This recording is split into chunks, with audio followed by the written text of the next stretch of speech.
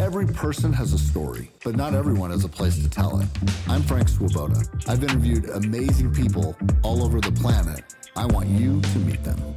This week, the most interesting person you've never heard of is... I'm Kevin Parker, and Frank says I'm the most interesting person you've never heard of because I've met some pretty cool people. Well, Kevin Parker, one of the best dudes ever. Welcome to the most interesting person you've never heard of podcast. And people have heard of you, but not everybody's heard of you. Very few. No. You're the most interesting Dutch Bros owner that I know. There's a lot cooler dudes. I don't know. So how long? Last time I saw you, yeah, we were having fun. We were having fun. Lots of fun. Describe it. As if you're Howard Cosell. Yeah, we were at the Final Four together, and then the championship game.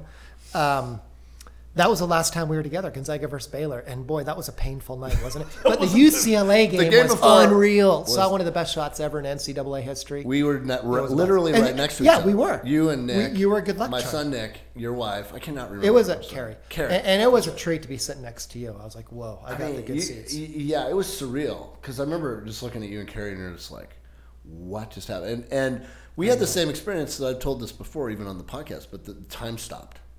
For sure. There was a beat where everything was still and nobody knew what exactly it just happened. After Suggs at hit least that in the shot. building. Yeah, after Suggs hit that shot, I remember a moment. Yeah, that's what you're talking about, right? Yes. That he hits that shot, and I remember the crowd being like, "Wait, what? Oh, we're supposed to cheer. We won." That's right. I remember thinking, did it go in? The whole did that really go in? Yeah, exactly. The whole game, I remember thinking, I got to get a flight home the next day. No. If they don't pull this thing out, I'm totally I throwing you under the bus, Parker, because you were literally on your phone looking for a flight. That is so false. And I'm like, that is so false. And I'm like, what a loser fan. False. So good. No, I know. You told me that afterwards. I'm like, you were probably looking on your phone right there. No, there's no way you could keep your eyes off that game. Oh, my gosh. It was back and forth. We should watch that again. Dude, I should have you over and we should watch that game. We should watch that again. I know, and Nick got a shot of us. He got a shot of us. Yeah. He put it on his Facebook page. I will send it to you. Please. He had the presence of mind when that went in to pull his camera out. No way. Yes, not when it went in. I want to see that shot. But I mean, literally, Suggs is on the table. So when he jumps on the table, and are we going like he's pointing right at us, right? Suggs was right. He's pointing up. Right, I had no idea. Right at us, right? I mean, that's where Suggs was when he jumped on that table. It was directly below us. Yeah. Yeah, he's pointing right at us, and then Nick got the camera. I think he was pointing at you, and I was trying to flag him down. Hey, it's not just all about Frank, man. It's me too. He's not the only cool one in the building. And he totally ignored you. Son of a. Like the goat he is. Yeah, exactly. It's so good. Well, that was pretty. I was just thinking, we should probably name it. No one's really named it. Like Edgar's double, and for the Mariners at 95 shot heard single. around Spokane. Yeah, the shot. The shot heard around the NCAA. Know.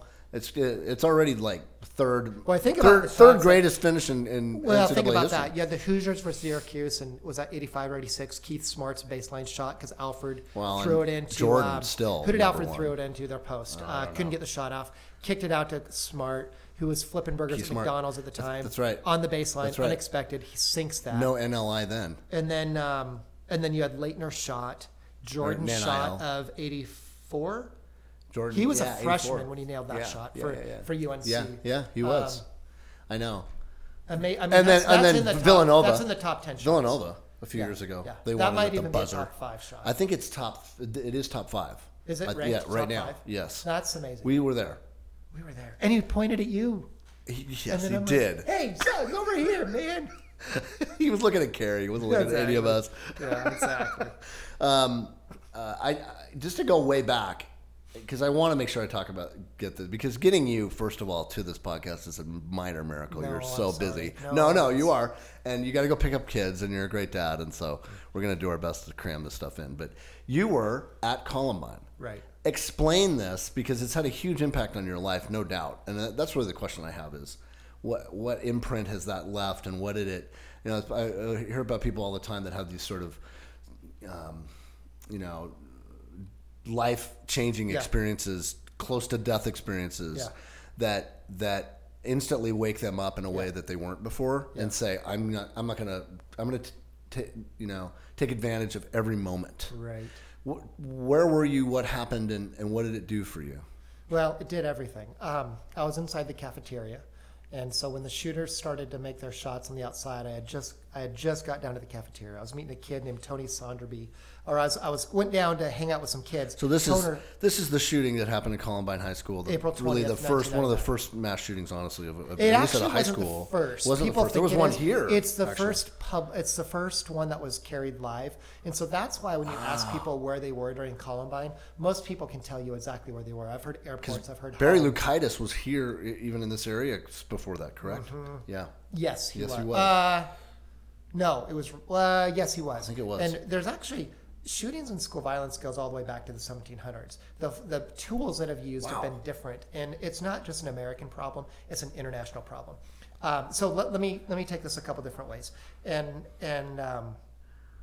So I went down to the cafeteria. I was supposed to meet a kid who was a kid who smoked a lot at the school, hung out at the smoker's pit, named Dan. And I'd wanted to hang out with Dan and his friends forever. And you were doing what there as a child? I was working for a youth services organization. Inside the high school? In Colorado. So I knew a large portion of the student But you were there every day at the school, pretty much?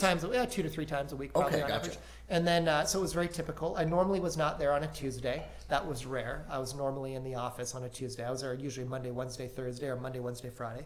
And then Dan doesn't show up. So I make my way down to the cafeteria. And so I'm down in the cafeteria, and I'm probably down there for 30 seconds when we start to hear the janitor, Dave Sanders, who later lost his life saving all of ours, and another janitor running the periphery. Dave was a teacher and softball coach, running the periphery of the cafeteria, yelling, "Get down, get down." And I remember very clearly, I remember being under the table on the cold tile floor, hearing gunshots. We would have heard the shots that took Rachel Scott's life, who was an incredible individual. We did not know that's what the shots were doing at the time, but we heard him get closer, and then we also heard a lot of silence. And so imagine 500 high schoolers and one adult. I was 23 at the time, or 25 at the time. I'm the only adult volunteer inside the school, which was rare. Normally, Columbine had a ton of volunteer parents. So for me to be the only one was literally... This is a big high school. Yeah, big high school. It would be comparable to Meade. Meade is probably the high school, or Shadle. Those two high schools resemble Columbine more than any other. And so we're under the cafeteria, and I remember it being eerily silent. 500 students under tables, and you could hear a pin drop because we all knew something was seriously awry. I remember thinking, I'm never going to see my wife again. I'm never going to have another Christmas. I'm going to die on the cold tile floor of a cafeteria. Pipe bombs started to go off, and that set the student body in motion. A kid named Tim Madison, who I'd known for years, he was the one who led the charge from the cafeteria up the stairs. It was like the cafeteria, a lot of people probably have the visual of it because it was carried so extensively on TV, but it's a half circle of windows, basically. And the shooters had arranged bombs and had detonated the entry point. So they were waiting for a door to open because that would detonate a bomb that they put there. We took the most illogical route that was not planned. We ran up from the west wing of the school to the east wing. We ran from the furthest point of the school to the other furthest point. If students would have taken an exit door in any way, and a few did, they got blown up and seriously maimed. And so we ran through the hallways from the back of the school to the front of the school upstairs. Dave Sanders was an amazing teacher. He got shrapnel in his back when he was climbing the stairs and helping students out. He stayed behind. We all left. And I remember thinking, as we're running up the stairs from the cafeteria to the main floor, and I could hear the gunshots in more rapid succession, my curiosity wanted me to turn around. But I remember thinking, if I turn around, if I take a bullet, I'd rather take a bullet in the back of the head than the front because the skull is thicker in the back. And so a lot of us running, we expected to get shot. Tony Sonderby, a kid who, when I walked down to the cafeteria, called me over to the center of the cafeteria, which was within probably 10, 15 feet of the largest bomb. I was right next to it, according to the FBI. I met with the FBI the next day, and because they wanted to meet because of me being inside the school there, meeting with everybody. And Tony stopped. He ran into a choir room. I grabbed his arm and I said, no, run outside the school. And Tony and I are kind of bonded for life as a result of that moment. And I'd already known him as well. No. But how I want to tell one story, Frank, and then I'll answer your question if that's cool. But yeah.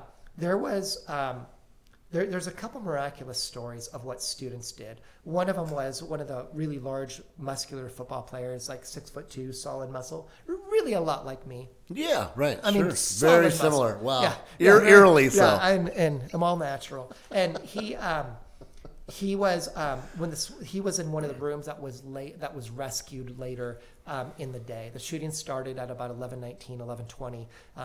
The gunmen were dead by noon, I think it was. You'd have to Google the top fact check that one. But I think they were dead. That 40 minutes seemed like 40 by, years to you, probably. Yeah, they were dead by 12:15, 12:30 at the latest. And we were outside the school, and at that point, so I got out in the early wave. There were students that got out before us. We got out probably in the second or third wave. But then there was the third and fourth wave were people that were locked in classrooms that were waiting for SWAT teams. And when the SWAT team came into students, they would tell people, don't look down, walk as fast as you can, do not run, stay in line. We have a SWAT member in front of you and behind of you. You just keep moving no matter what happens. And so those were the instructions like 13, 14, 15, 16-year-old kids are getting, or really 15 through 18. And one of the kids, who was really kind of a gruff kid, he gets in the paddy wagon or whatever the big, large police vehicles are called. And one of the girls running out saw one of the dead bodies and out of shock urinated all over herself. Yeah. So everyone gets to the big police vehicle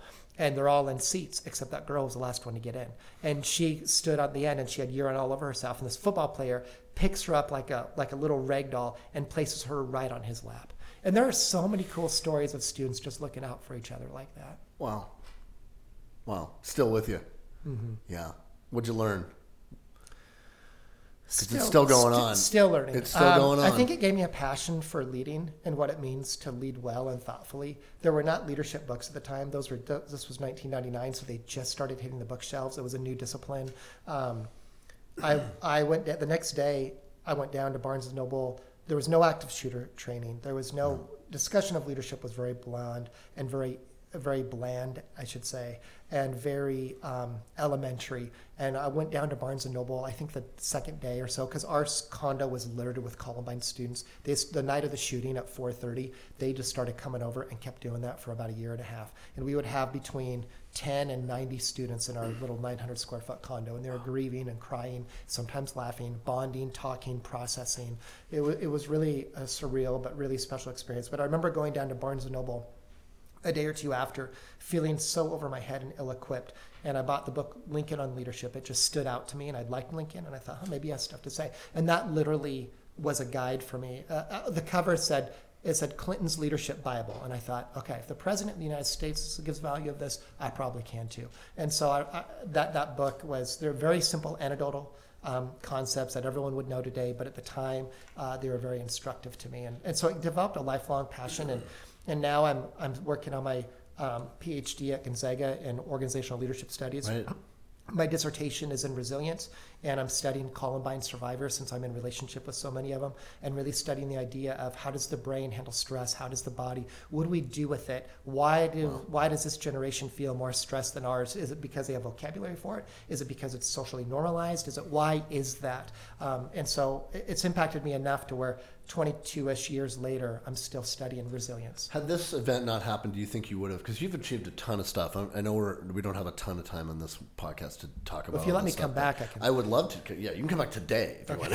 You're so But I mean, you're a member of the State House of Representatives, right? Yeah, You're in Washington State. Yeah. You are an owner of. You're going to open your 11th Dutch Bros.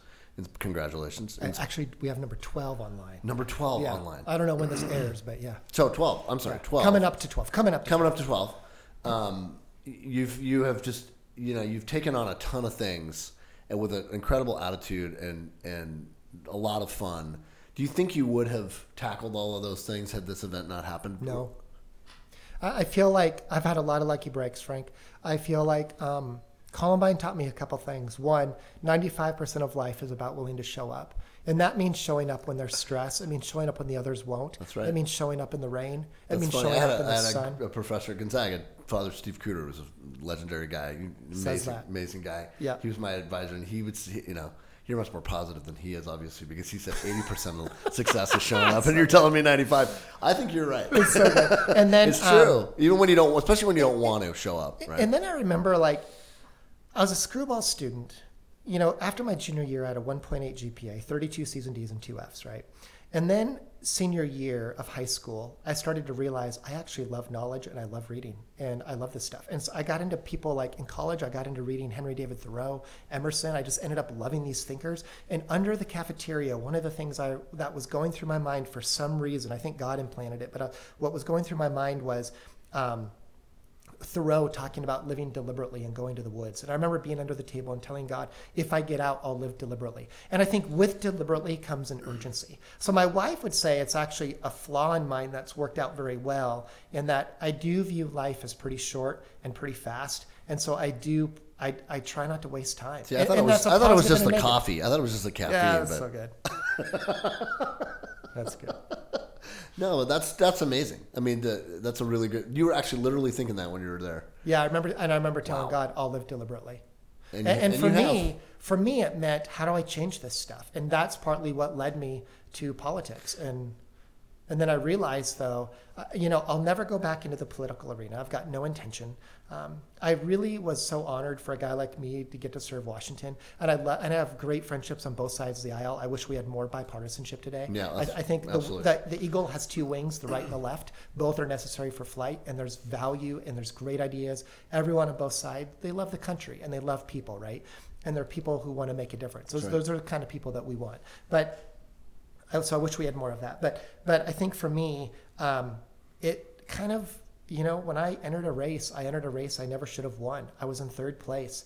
And what was, probably my favorite moment, I had a couple moments I really liked in the political arena.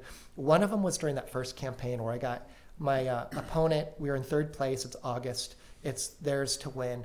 And my opponent started. It's late. Yeah, or maybe it was late July. It was late. Ballots were about 10 days from dropping, so maybe it was probably mid-July. And primary, yeah. Yeah, primary. And my opponent started saying, who turned out to be a very nice guy. Both my opponents were, and he started saying, I'm not the candidate who has a history of low underachieving in high school. I'm not the opponent who has a history. I'm not the candidate who has a history of throwing underage parties. I used to throw a lot of parties in high school. And then you and I have that in common. Yeah, and then and I'm not the opponent who's got a history of what else did he say? Owns property in another state because I owned a little something in another state. And then he just hit me again and again and again. And then I came, and it was one of those moments we had never thought about. And I was kind of proud of the people that have come around me because they've changed my life. And this relates to Columbine. And so Columbine again taught me, hey man, you get one chance. And so it was always just we had a go for it attitude, and that came directly from Columbine. And I responded to the opponent, and I responded to the crowd. I just didn't know what to say. And the words that came out of my mouth were, how do you know all that stuff? And everyone thought I was like making a joke, and everybody started laughing. And so I leaned into it. And I said, let's get one thing straight. If you're going to call me about underachieving, let's make sure the facts are right. And I'd like to correct you. It's not that I was just underachieving. It's that my grades were a 1.8. I was in the bottom 10 to 15% of my class. Frankly, I thought it was a miracle I wasn't last. And people started laughing again. And so then I said, brilliant. I'm not a kid. Own it. I wasn't a kid that people would have looked at me to be a role model. And I may not even been a kid you wanted me to date your daughter. But I'll tell you what, on a Friday night, I think you would have enjoyed hanging out with me because we would have had a blast. And everyone started cheering. And then, Frank, I ended it by saying, right. I really appreciate my opponent's comments because he just illustrated that in the end, this country still works. I had a 1.8 GPA. I had no future. Someone believed on me. Yet I'm standing next to a guy who says he had 4.0, very accomplished, way more accomplished than I am, but I'm on the same stage. And so what I'm learning from you tonight is that America still works. Bingo. And then it was like something game happened. Over. Something happened. What happens is it's the old I want to have a beer with that guy. I'll vote for that guy because I want to have. I feel like I could have a beer with him. I did have a lot of beer with people in high school. But I mean, but people want to vote for somebody that they relate to, and the 4.0 square isn't the guy necessarily sometimes, right? But what's really fun is business and people. Bravo for you. That's an amazing moment. That's like right out of the president the West Wing. The West Wing. No, the movie the movie with. That it was based Michael Douglas? That it was based on with Michael Douglas. Yeah. That was a good movie. Yeah. American President. American President, right? That kind of he had his moment. Yeah. You're not the president. But I learned a lot about homeless. I learned a lot about people. I learned a lot about different viewpoints, and I'm a better person because of all that. Well, I remember when I met you, or one of the first times I met you, you said, that's the best compliment anybody's ever gave me. Because I said, if I was in your district, I would vote for you. And I didn't typically vote for Republicans all the time. Yeah. But I do sometimes, and I have often, because I've always voted for the person. And because that's how my dad was. My dad ran for House of Representatives in '63. I remember. He lost by like 4% of the vote to a 4-time incumbent. 3% to a 4-time incumbent. Wow. And he was really glad he lost. Yeah. I remember all this. He did not think he was going to be great at it.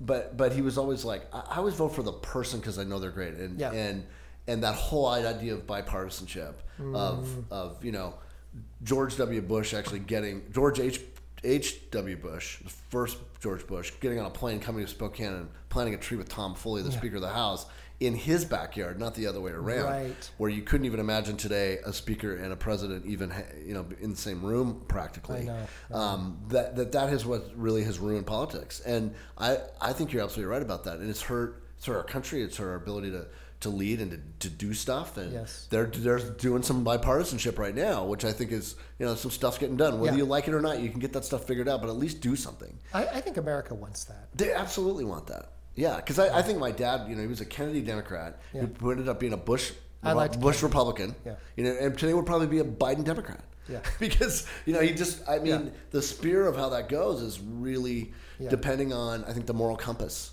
and I think that was a big important piece to him. And I just thought I really admired how you kind of were a real person, and you didn't act like you were somebody other than you weren't, and you were reasonable. Yeah. And you were smart about stuff, and you made the right decision for the long term, and all that stuff.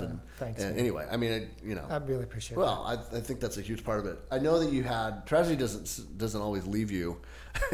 You've come a long way, but I have a lot of questions about just the truck. Maybe you can't even talk about this stuff because there's legal ramifications or whatever. But you guys had a freak accident at one of your coffee stands right on Freya and Fifth. A truck runs into it. Your daughter, am I right, was in that building? She's lucky to be alive. Lucky to be alive. Take me through that, and what'd you learn about that? We had it was really about a year ago, last week, I think it was, when a truck, this driver was on meth. He was carrying about 60 or 80,000 pounds of bobcats, gravel, things like that. Took out the building right in front of us. If the previous owners had that building before they sold it, they had staff meetings on Fridays, and everyone would have been wiped out and died instantly because that truck went right through it, and the building is 100% gone. And no one would have known what hit them. Had that building not been there, he probably would have gone through our Dutch Bros building, but he skidded, or the truck was, and you could watch the footage on it. The other building impacted him. We're really lucky he didn't.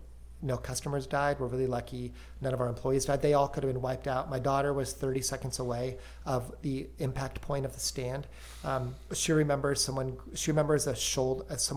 grabbing her shoulder and throwing her to the ground. She has no idea who it was, and no one said they did it. And there wouldn't have been reaction time for that. And so that's who that was. Yeah. Yep, for sure. Yeah, that's a divine intervention right there. Sure. Yeah. Wow. How are you now about all that? Well, I've gone through a lot of stages. There's been times where I've been really angry about it, especially the construction company who hired someone who did not have a CDL. Profound negligence on their part. They just ignored it. There's no way they forgot to do it. The individual has a long track record, a long rap sheet. When he got to court, he asked the judge if he had killed anyone. He didn't even know. He's lucky he didn't die too in that, because that could have been... how no one died in that accident is really a miracle. The firefighters who are incredible, the police who are incredible, I heard no less than 10 times, either directly or overheard them saying, "We can't believe there's no casualties of this so far." And our friend worked at the hospital, and we had to go to the hospital afterwards because Amelia got hurt just a little bit, but she was fine. And they had told us later that when the call came over, the speaker of the accident, that they had canceled elective surgeries that day and cleared all the rooms because they expected significant casualties and injuries. Wow. Grateful? Mm-hmm. Beyond belief every day. You've had a few of these, huh? You ever think about that? Like maybe you're the right person to handle these? I don't know. I read about a guy who was struck by lightning 3 times in his life every 6 years, and then when he was in the grave, he got struck by lightning again. Oh my God. Well, it's like the old, you and I play golf. We've done that a few times, and it's like the old the old Lee Trevino joke, right? He's like, he got struck by lightning one time, and he says, "I should have been holding a 1-iron. Not even God can hit a 1-iron." That's so good. That's so good. All right, enough heavy stuff. I know that leadership's a big part of what you do. I just saw that you made a really nice reference on your LinkedIn page, as I stalked a little bit about David McCullough, which we're both fans of. Oh, yeah. And you got to meet him. Yeah, he was phenomenal. Phenomenal. I mean, a phenomenal historian, right? John Adams, Wright brothers. Brings history alive. Phenomenal, That's right? The Wright phenomenal writer. But I think, to me, it's his voice. He is one of the greatest narrators in the history of my world. In the history of, he and James Earl Jones, maybe. Totally. Two of the best storyteller voiceover guys. And Amen. Peter Coyote, who was in the movie that we produced. Those three guys are like the greatest voiceover storytellers ever. What struck you about him? We were, he's pretty humble, pretty unassuming. And when I found out I was keynoting with David McCullough, I was like, what? So wait, where was this? This was in Wyoming. Wow.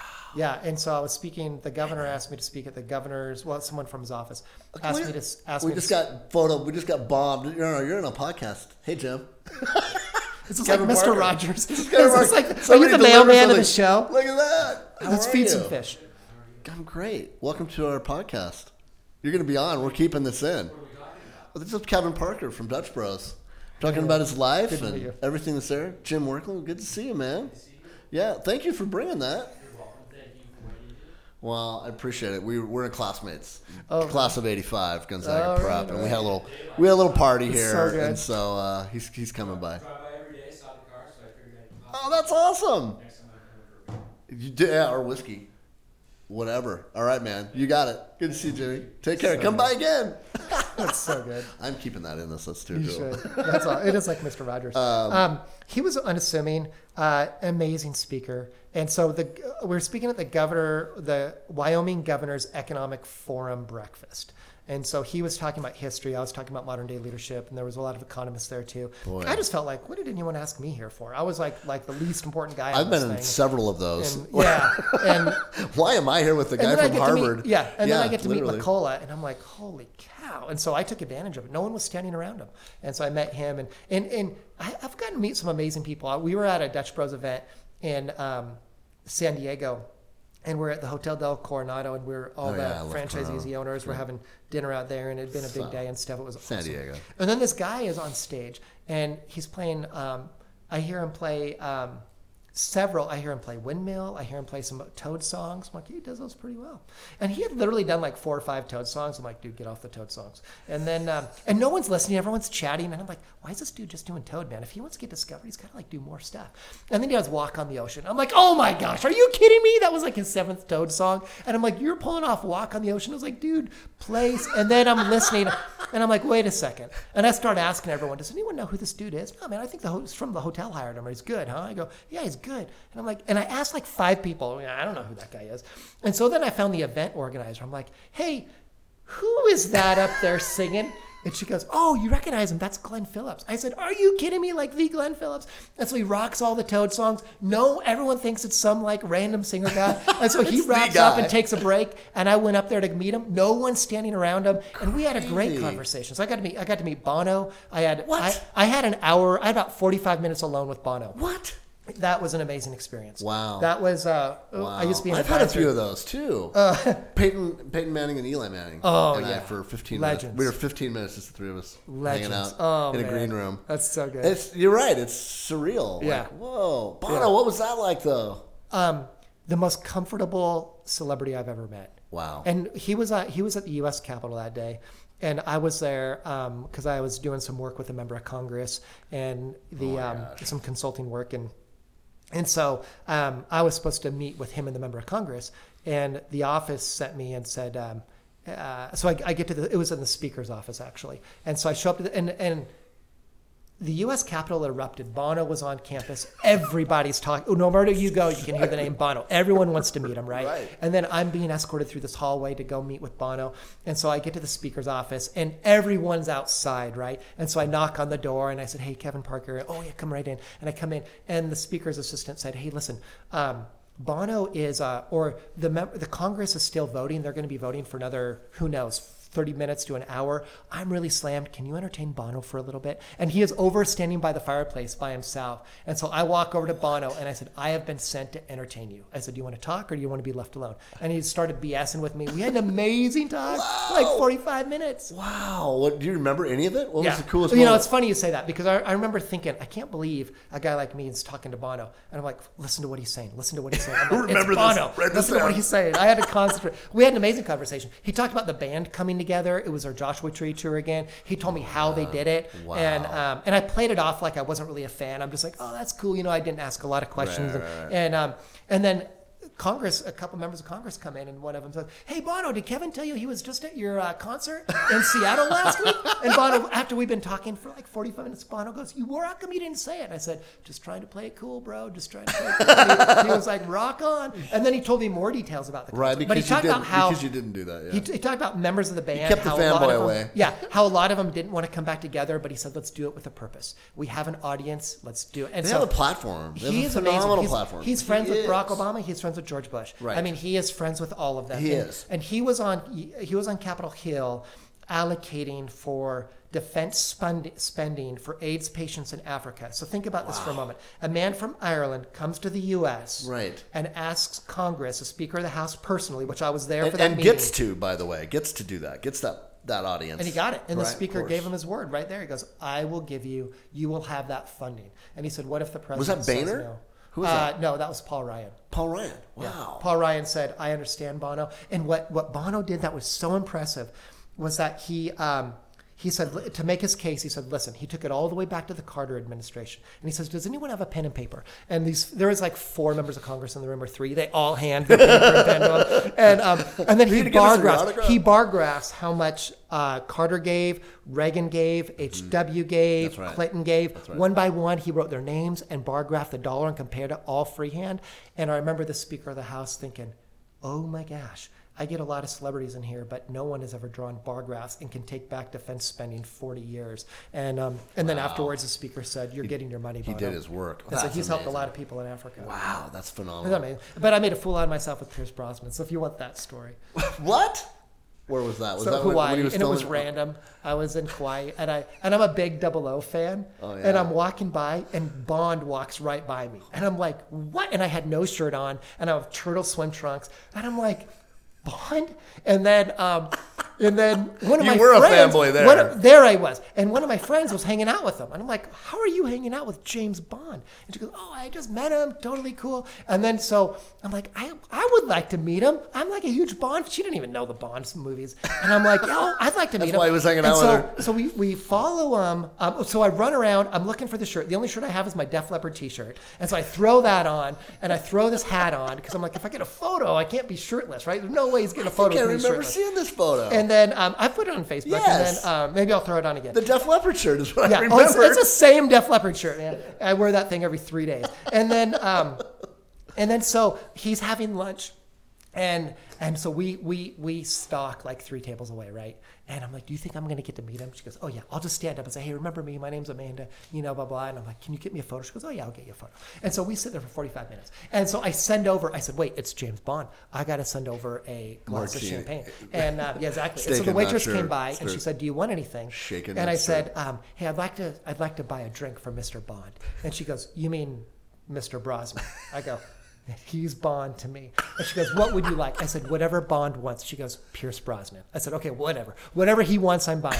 And so she goes over to the table. She points to me. I feel like a total dork. And then she comes back and she goes, Mr. Brosnan ordered a $30 glass of champagne. Is that okay? And I said, are you kidding? It's course James it is. Bond. I'd be disappointed if it was like a $10 glass. Absolutely. Of course, if you're And gonna she bug goes, him. again, his name is Mr. Brosnan.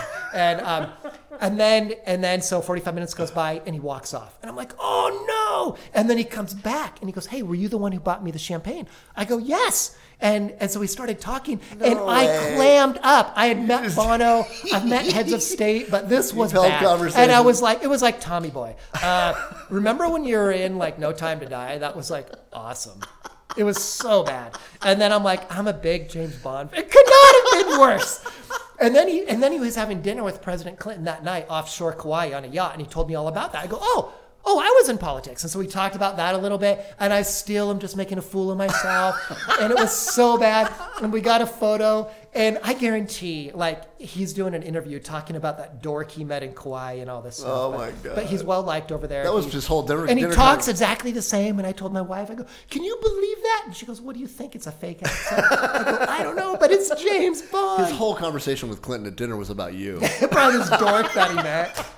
And I got him to buy me a $30 glass of That's right. champagne. I A took that glass. dork for $30. I traded a photo for $30. That's probably what did it. Well, so of all these people, who's the most interesting person you've ever met? Or Probably Bono. You think so? Bono, because his scope, he's And so I bet humble. the presence that he had. So humble. It was like talking with you, laughing, screwing off, telling some like deep stories all in one, very interested in who I was, asking a lot of questions, but it was very sincere. Wow. He was, yeah, I think Bono. Pierce Brosnan, I feel like I made so much a fool of myself. I can't tell you other than he's very gracious. You honestly didn't probably relate to him at all. I mean, one way or another, because you were just so in awe that. I just keep thinking it's James Bond. I met Bono and I'm more intrigued with James Bond. So funny. Spokane. What do you love about this place? Why still be here? People. And what do you hope for its future? We have the best people in the country. There's, I've lived in 3 different communities, traveled all over. There is no down-to-earth people. Like how gracious you are to me, Frank. I mean, I ditched you a couple times for this thing, and you never got me. Yeah, I did. You never got you mad. you always apologized and said, "I'm going to do this," and I know you. No, would. you were so gracious. No, you're but busy you're dude. like everyone here. We have such an amazing community, and we have a community that is like you said it well. You're interested in the person, and Spokane is interested in the person. That's our ethos as a society, and we've been like that. I hope that we don't lose that. And I think if we had less harsh winters, the population would be double or triple the size. Well, I think it's going to be anyway, because it's not slowing down. I mean, we're not a well-kept secret anymore, don't you think? Yeah, but the people are. They really are pretty amazing. Yeah. And I remember when I was in office, I'd meet with someone who had terminal cancer, and the next day I'd be meeting with, or the next meeting was like Bill Gates' dad. And you have these kind of different conversations, and you're changed by it. And you meet the DD community had a huge impact on me. The homeless community. I had friends in the homeless community. In fact, when one of them died, named Mike, I was asked to speak at his funeral because I'd met him at Dutch Bros. He had helped me on a lot of stuff. I'd become friends with them, and I don't. Maybe that happens in a different society, but or a different community, but no doubt the people here are pretty special, pretty cool. 2 quick questions. I know you got to go. Philosophy of business. What is it? Put people first. Make a difference in the community. Profits will be there. Yep, you're right. Run the business well. Anything on the bucket list you got left to do?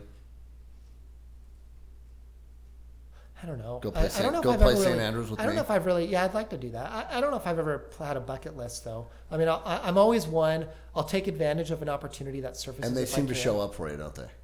I don't know. Sometimes. Yeah, they do. But I don't know. Yeah, I don't know. I don't know. So if you had a magic wand and you could wave it, what would you do?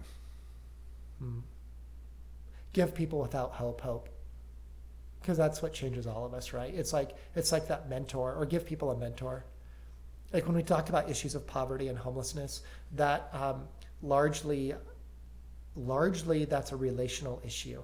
That there's not enough relationships. There's not enough of us investing in homeless people and building friendships with them and reminding them and helping. And they're pretty amazing people. And the truth is, we are all uncomfortably close to that same level of living. You could be us in a heartbeat. It could be us pretty dang quick. And some of the homeless community are former business owners, and it went belly up. 3 out of 4 businesses fail, and some are now on the streets. Those are people that risked everything for a dream, and it didn't work out. Some are vets. A lot are vets. Some have mental illness. Some like the streets. But what the most important thing I think we could give, if I could wave my wand, was that every homeless person in our city has a mentor, someone who's going to invest in them and say, what do you need and how do I do it? And I'm going to be in a relationship. It's amazing you say that, because I don't know if you've seen our home housing and help web series that we produce, but No, I'll make sure you see it. I'll watch it. Yeah, Gavin Cooley is the host Okay. of it, and we're just about to drop our 2nd episode as we film this. But we went to Houston because they have really probably more than any city in America have figured out a way to solve homelessness. They've cut it 65% in the last 10 years. What have they done? Mostly, a big part of it is navigators. They got on one plan. They got everybody together. They got their egos out of the way. They got business involved. They got nonprofit involved. They got everybody really on the same page and followed one plan. They made sure there's housing and help that goes with it. So basically, it really came down to numbers. The number they gave us was every person that's unhoused in Houston and living on the street costs the community $96,000 a year. Yep. If they're housed with services, wraparound services, and a navigator, a person that guides them, it's $17,000 a year. Well, it's amazing. So it's just a money, Yeah. if you're just a pure capitalist about it, that's the way to go. So that was the big takeaway, is that they have an entire system where they've identified every person, and they have a navigator that they have put in place that oversees maybe 10 or 15 people, and their job is every day to figure out where that person is and how to get them in housing and how to get them help.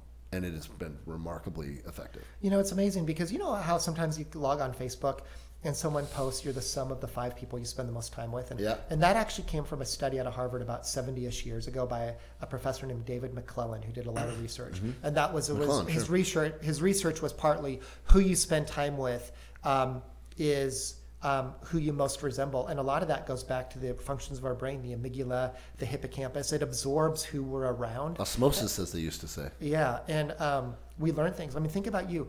How did you learn to create such an amazing business? Well, there was someone in your life, I bet you, and I don't know that, but I'm going to guess there was someone in your life that kind of provided a lot of input along the way that Absolutely. You could call, Yep. that pushed you when you said, gosh, should I buy this building? Yep. Like, Frank, don't buy the... Several. Exactly right. And same with me, right? Yeah. I mean, that my life network, the social network. changed by people. And so if we want to change a life, we quit, we start asking, what's the human connection to that? And let's start there. Right. Well, that's what I would do. Well, that's why I'm hanging around with you, man. Because someday I want to grow up and be Kevin Parker. I want to be more like Hey, you. thanks for being here. Yeah, thank Appreciate you. it. I'd love to come back if you want me to. I do. We'll do another parter because I'll try to be more interesting. America wants more of Kevin Parker.